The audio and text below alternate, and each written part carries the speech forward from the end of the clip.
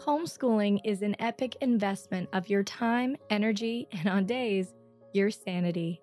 Our goal is to come alongside you with weekly encouragement and practical help so you can homeschool boldly.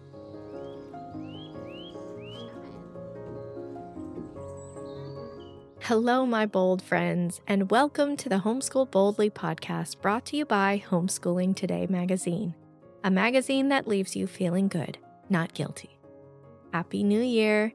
Have any of you had thoughts like this kind of hit you like a splash of cold water in the face when you consider the new year? Oh my goodness, my children are getting older. Have I been doing enough to prepare them? What am I missing? We better dive in and catch up.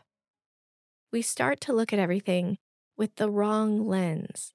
It's like accomplishment mode takes over, and all we see is what we need to do. I encourage you, if you haven't had the time to follow Connie's advice from episode 40, go back and listen to that. She talks about the need for reflection in order to orientate our hearts, to look back at 2023 with the right perspective leading into the new year. We can't let go of the right lens just because there's this sense of pressure crashing in and trying to push us along. The scripture that comes to mind is, "Be still and know that I am God," from Psalm 46:10. This year, we will not give in to someone else's idea of what will be best for our family. We're going to put our blinders on and follow the Lord who's leading us down the path of peace. So be still with the Lord. Start your year by stopping. Start by sitting with the Father and talking and listening to Him about the season of life you're entering.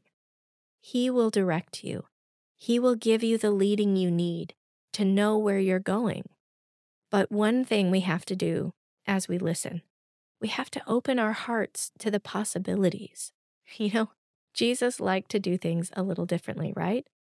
So we need to set aside our understanding in order to be ready for what He's saying to us.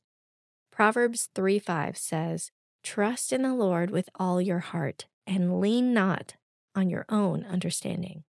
The Amplified Version says, "Trust in and rely confidently on the Lord with all your heart, and don't rely on your own insight or understanding.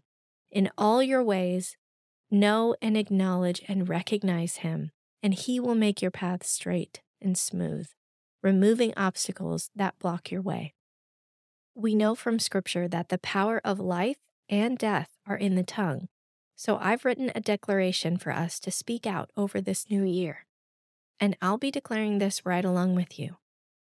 I remove myself and my family from any undue pressures that are not from you, Lord. We will live in line with your plan for us. We say no to pressure and yes to peace. We will be led by the Spirit and abide in your rest. I receive the wisdom, grace, and divine insight you're releasing to walk in your ways this year. This declaration is going to set us up to wait expectantly on the Lord, knowing He will provide what we need. And I want to leave you with this. When I was praying about what to share this week, I felt the Lord say this to me. Tell them I'm proud of them. Tell them I see every single day when they give of themselves and love on their kids, when they try again on the tough days. Tell them I'm with them more than they know, ready and able and willing to comfort, to strengthen, to give courage and hope. Tell them not to worry. These are sacred times together as a family. So just trust me, says the Lord. I'm holding on to you. You're not just holding on to me. I'm holding on to you. All right, my friends. Until next time, go and homeschool boldly. And remember, you've got this because He's got you. This podcast is brought to you by Homeschooling Today magazine. Homeschooling Today is a quarterly magazine created by real people with a passion for honesty and encouragement. You won't find articles telling you everything you're not doing. Instead, you'll find homeschooling parents who have walked where you are or are currently on the path and want to help you succeed.